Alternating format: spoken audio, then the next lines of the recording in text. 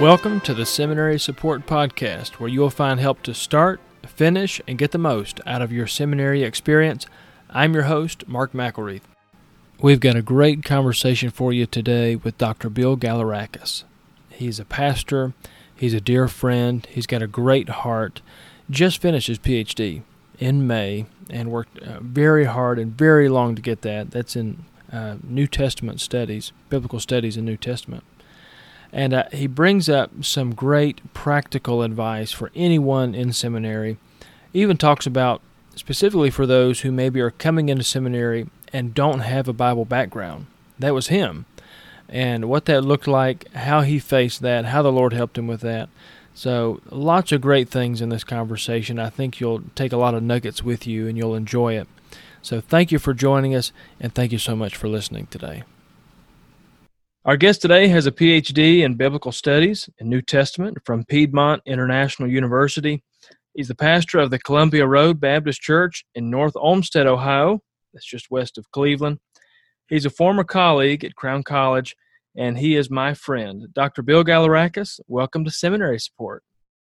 Mark, thank you so much for having me on. It's a pleasure. Thanks for reaching out, and we get a chance to reconnect. Well, I've been looking forward to it, and I hope you can just give our listeners a little idea of your seminary journey. And your journey began even before seminary. Maybe you can even go back and talk about, there's a number of things the Lord has done in your life, directing and guiding you, I think that would be an encouragement to some of the people listening. Absolutely. I remember driving away from Burger King when I decided that there was no God. It had nothing to do specifically with Burger King. It's just this moment that stands out in my mind with my friends in my teen years. And I had slipped into atheism, and I was a liberal activist, a gay rights activist in my high school, and I did not have a high opinion of Christianity. I didn't believe in a God. I had seen enough hypocrisy in people who claimed to be Christians that I didn't think that there was any truth to it. Well, a young lady invited me to go to church with her, and she was pretty enough where I would have gone anywhere with her had she asked me. And so I wound up at a Bible preaching church. And it wasn't long until I had accepted Christ as my Savior. I had been shown that the Bible stood up to the scrutiny that I had put it through. And so I needed to have answers to my questions. Even all the way back then, I needed to know why. And so that kept me digging. Now, I was already on my way for a secular undergraduate degree, and it was halfway through my time there at Ohio State University that God called me into full-time Christian service. And so I didn't know if I was going to be a missionary or a pastor or what, but I knew that God had called me to train. So after my time at Ohio State, I graduated in 2006, and the Lord moved me and my new wife, the same young lady who invited me to church, down to Knoxville, Tennessee, to study at Crown Seminary, and it wouldn't be too long until you and I would meet down there. Mm-hmm. And I did my Master of Ministry and my Master of Divinity down there, finishing up my Master of Divinity in 2009. I had a little stint there at Bob Jones University during a summer linguistics program, graduate level 1 there. And I had a lot to learn going into seminary. My background was secular. My undergraduate degrees were in computer and information science and Japanese language. And so I was in seminary with all of these young men that had gone through a Bible undergraduate degree or a missions undergraduate degree. They were much better educated than I was in all of the isms and ologies, the vocabulary. I remember sneaking up to our seminary colloquium speaker time and time again after class. I pretended during colloquium to know what was going on, and I'd sneak up to him afterwards. This is during my Master of Ministry, and I'd say, "What is that? What is dispensationalism? What is covenant theology? What is?" And I would have just pretended the whole time I was in there, nodding my head, trying to keep down so no one called on me, and showed how ignorant I was. And I kept getting my responses from that teacher. Sometimes it was even the president of the seminary was in there, or of the college was in there. And he'd give me the name of an author and the title of a book. And so I'd come up and ask about this, and I'd get assigned a book to read. And so I did a lot of catch up that first year because I didn't have the Bible undergraduate degree to fall back on. But I also had a great joy in studying it because I was so excited about growing in my walk with God, about my call to ministry, And the idea that studying the Bible would be my homework, Mm-hmm. I just couldn't imagine. Yeah. I really struggled finishing up my secular undergraduate degrees because I knew I was on my way to seminary, and I thought, I'm never going to use this stuff.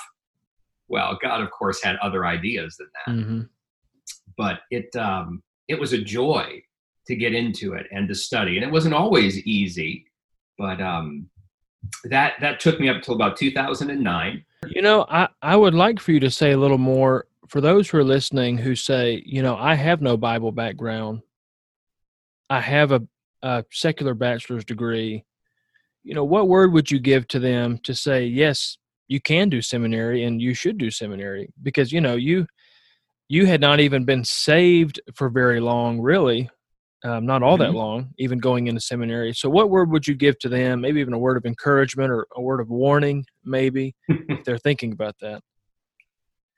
So if the seminary that you're looking at has something like a Master of Ministry, which is usually like a 30 credit hour graduate degree, it's something that you would step into, and it's sort of a bridge between a secular undergraduate and a seminary graduate degree. It prepared me for my Master of Divinity. I certainly couldn't have jumped into the deeper theology classes and history classes without some sort of background, without some frame of reference. So having a program like that was extremely helpful. And finding someone to mentor you through it that can help with your deficiencies is extremely important. There was a gentleman who helped with our seminary named John Kokenzie. And John is a missionary in Brazil as of the time of this recording. And he helped me tremendously, whether it was recommending resources, encouraging me, or at times holding my feet to the fire with accountability in that sense. He was a huge help. So I would say, get a mentor, someone who can help you with those areas that you don't know much about, but don't discount what God's already done in your life. I had a secular education undergraduate wise, but I had rigorous classes. I had to learn things like time management and how to do research and how to, take apart a syllabus, plan out my semester, figure out when I need what done. All of that translates in one way or another into your seminary work. So don't totally discount that. So what now all this is going on. Let me give some background. You're married. You have, 2009, you have one or two children by that point. Just one son at this time. Mm-hmm. Yeah. So family is growing. There's still a lot going on. You're in a very busy ministry, a lot going on in ministry. But when you say you got lazy, what do you mean by that? Well, I had somebody prompting me to study, to write, to read, because I had deadlines for all of my classes in my MDiv. Well, what ended up happening was when I no longer had those deadlines, I took a breath of fresh air, as it were, finished up in, what would it have been, April or May. And then that summer and into that fall, I hardly read anything. I hardly studied anything. I did what I needed to do for ministry as far as the times I might preach or teach a class at the undergraduate level, which is one of the things I was doing at that time. But I really wasn't doing a lot of study outside of that. And I think I've figured out that I need deadlines in my life in order to produce and to grow. That's just how I'm put together. I do great work under pressure. And I know people that can take a large project and break it off into bite-sized pieces and do it a little bit at a time. But I hadn't quite learned that skill yet. And so I knew that if I got back into my studies, I would continue to grow if I had somebody prompting me, if I had deadlines in classes. So that led me to start my PhD. There were other things going on at the time. The ministry that I was in, the Bible college where I was teaching at Crown College, they were looking at becoming accredited with an organization called TRACS. And one of the things they encouraged us to do as faculty members was to pursue our terminal degree. So there were a number of my colleagues there that were all starting to look at pursuing terminal degrees. And in fact, two of my friends that were a little bit ahead of me in that were a semester or two ahead. And I heard where they were at, and they had good things to say about it. And so I started looking into Piedmont Baptist College. By the time I graduated, it had become Piedmont International University. And to just be even more confusing, Shortly after I graduated, it's become Carolina University. Right. So they absorbed some other seminaries and colleges throughout the time there, and they grew to be a little bit different in shape and sort. But all that being said, they were doing their PhDs. And so I said, you know what? I'd like to do that. My pastor gave me the go-ahead, thought it was a good idea to keep moving forward with it. And so I started off just dabbling in a class here or there. And before I knew it, I was studying for my language exams and getting past those. It was not an easy thing because we were in a busy ministry, as you said, but the Lord helped me through it. Now, for someone that may be considering, maybe they have some seminary training, they're considering a doctorate degree, and they're specifically considering a PhD, that is, maybe some people think, well, that's just the next step. It's just another, thing. It's just the next thing to do. What word would you give to them thinking about considering taking that step? Now, first off, tell us, how many credit hours, kind of even give us an idea, if you like, how long it took you to complete it. In the middle of this, you transition to another church and take a pastorate as well. So all that's going on, but some word to those thinking about taking that step toward a PhD. Okay.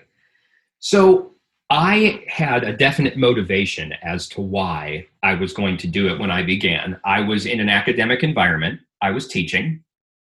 I wanted to teach graduate level classes. I believed in the mission of the school where I was teaching, and if they wanted to get accredited and I could help with a terminal degree, I wanted to do it. I still had questions that I wanted answered, and I could study some of the nitty-gritty details in that environment. I thought perhaps someday I would write. I was dismayed oftentimes when I was teaching undergraduate classes at Crown, where I would look for a textbook for something, a certain class that I was teaching. And I couldn't find a textbook written by a like-minded person. And there were times I had to go outside of our theological doctrinal foundation and say, okay, now this book is good, students, except for chapters such and such and such and such. Or just be aware that this person holds these beliefs and they're different than ours. And that's not that big of a deal when you're studying in the graduate level. Of course, you read many, many people that differ than you in your doctrine, and that's okay as you're grounded in it. But when you're dealing with undergraduate students, I really would have liked to have given them something stronger. And I felt like even though maybe I wasn't burning with a passion to write, I felt that if I could, I should. And so I thought having a doctoral degree would teach me how to write. And also, I know it sounds perhaps a little bit shallow, but some people would listen to me if I had gotten my doctorate that might not otherwise. One of the things I was doing at this time was working with international students down at the University of Tennessee with Bible studies and sharing Christ with them. And the vast majority of the people whom God led me to were Chinese atheist scientists that were curious about the Bible and were open for conversation. And God had brought them around the world. Think about it, from China all the way to Knoxville, Tennessee. That's quite the haul. And so they were people that respected education. They were either PhD students themselves or postdoctoral researchers. And so that crowd pushed me towards doing that. So those are some of the reasons why I thought I wanted to do that and why I wanted to get into it. I would say, if you don't know why you would do it other than it's just the next step, I'd wait a little bit. Because you've got some decisions to make, right? Am I going to do a PhD, or am I going to do a doctorate of ministry? And if I am going to do a PhD or a doctorate of ministry, there may be paths within those degrees, and I need to know what I'm going after. Most of the scientists that I spoke with, when they started their doctoral work, they knew from the beginning of their PhD program exactly what their dissertation would be on. Now, they didn't have a committee yet. They didn't have approval for it yet, but they knew, I'm going to work on this thing. And so anytime they got assigned a research paper in any of their PhD classes, they pointed it towards their dissertation. So by the time they wound up at their dissertation, they knew all the literature in that area. They knew all the major players, the major authors and scholars and researchers. They knew the core books. They knew what was controversial and what was already cared for. And so they were honing like a funnel, getting more and more dialed in on what their topic would be. So by the time they hit there at the end, a young person may go off to do their undergraduate degree to sort of find themselves, and they change their major many times, and because they don't really know where they're headed. Boy, doing that at the PhD level could open yourself up to some real sorrow later on. Yeah. So I didn't know exactly where I would end up in my PhD studies, and it was still okay because by the time I figured it out, I still had a year or two left of classes that I could point myself there. I am not the normal story as far as how long it took me to get through my PhD. When I was at Crown and I was studying there before God called me up here to study or to serve as the pastor of Columbia Road Baptist Church, I was in a very regimented program. I knew how many times a semester I would be gone. It was a modified residential program, meaning that it was modules mostly where you do a bunch of reading and some presentations, and then you'd show up for a week and you'd be in classroom 8 to 5 with your professor. And then you'd write a 40-page research paper or so, 30, 40 pages on a topic that you chose while you were there. And then you did that twice a semester. Well, then we moved and ministry changed. And we had a fourth child. And I developed some health issues. And then I was feeling my way around, well, what's required of me in this new season of ministry? I was brought on as an assistant pastor for a couple of years with the intention that eventually the pastor was going to retire, which he did, but he wanted to have somebody ready who understood the heart of the church, and he could recommend them to be his successor. So for 2.5 years or so, I was an assistant pastor, and then we transitioned for about 2 years. And then I've been the senior pastor for about 3 now. And it was a fantastic transition, but it was so very different than what I was used to. I wasn't in an academic environment anymore. I didn't have colleagues around me where we were talking about journal articles and the books that we were reading and the classes that we were taking. And, hey, what are you writing right now?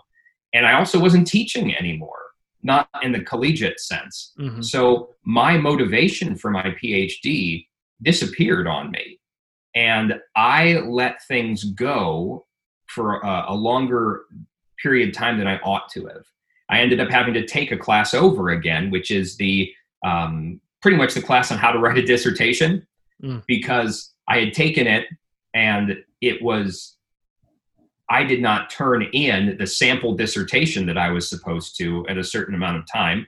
And so they made me take it again. And it was good that I took it again, because the first time that I took it, something went terribly wrong. And the professor ended up in the hospital the first day of the module. Oh, no. And so then all the other faculty jumped in to help. The man was Dr. James Price from, where was he at? Tennessee Temple, I think, for a number of years. And he was in his 90s, and he just, after the first day, he wound up going to the hospital with internal bleeding, and they all rushed around trying to get the module going together. And I just did not know what I was supposed to do. So fast forward through all of that, lack of motivation, change of circumstance, growing family. I got into a nasty cycle while I was working on my dissertation of I'm not doing as much as I ought to be, so I'm stressed. And because I'm stressed and anxious about it, I hide from it. But it was always following me around. Yeah, and that's a real mental battle. I mean, It is. It weighs on you. And even though those books are in your office, you don't see them. They're always following you around. Like, Yes. You always carry that. Yeah. I got to the point where when my committee chair would email me about something, and I'd see his name as just in the list of all of my emails, I would tense up, because I thought, oh man, here we go. He's going to want to know an update, and I haven't been diligent like I ought to have been. And it was it was a nasty cycle that went on. And I didn't have the greatest experience with my committee initially. A lot of that's probably communication problems on my part. My committee chair was brand new. He'd never chaired anyone's committee before. And we didn't really connect on the topic that I wanted to write on. he sort of had in his mind what he wanted, and I sort of had in my mind what I wanted. And I kept trying to show him that there was a good research paper to be written, a good contribution to be made going the route that I wanted. And I think he acquiesced to it, but he was never totally on board. And then eventually my committee chair dropped off and I had a new one come on. So there was some disruption through all of that, but God worked in the midst of all of it. And I got, I got 2 extensions, Mark. So what should have been a 7-year program at max took me almost 10 years. And that's the last extension I could get. And they're pretty much told me, hey, if you don't get it done, you're done. You gave it a good shot.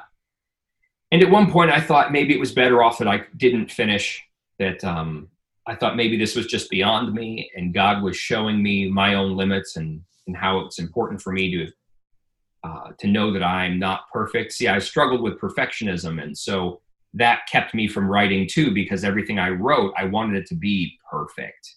And as you know, from your own writing is a series of revisions over and over and over again. Yeah. But I didn't write like that when I first went into my dissertation, or into my PhD, I should say. I would do a ton of research, and then in 3 or 4 days, I would churn out nearly finished final draft copy work. You cannot do that with a dissertation. It's too big. Right. You have to learn how to write a little bit, to throw something, I hate to say it, kind of bad down on paper, and then go back and rework it. Yeah. So it took me a long time, but I finally made it. I was just going to ask if you could speak a little more to how did you break that cycle then? You talked about, I didn't want to hear from my committee chair. I didn't want to see his email. You know, could you speak to how did you break that? What made the difference? Was there just something that clicked, or I don't know? There were 2 things that happened. This has been a great conversation so far. We're going to cut it right there. Come back next week with part 2 of our conversation with Pastor Bill Gairakis. Lots of helpful things already and lots more to come. Thank you for joining us this week. And as always, please subscribe so you can get notified every time a new episode is launched. And take a moment to leave us a review. That's a real help. Seminary Support can be found in every major podcast player and platform. We're now on Amazon Music as well. Share today's episode with someone who you think would find it helpful. You can find me on Twitter at Mark McElreath Jr., and all our episodes are found at www.seminarysupport.com. Please send me your episode ideas or any feedback to theseminarypodcast@gmail.com. Also, you can send me an audio message through the link that's given to you in the show notes. I'm your host, Mark McElreath, and remember, nothing will ever take the place of learning from the Lord Jesus Christ. He calls out, "Learn of me," and there's an open invitation to that classroom for all of us.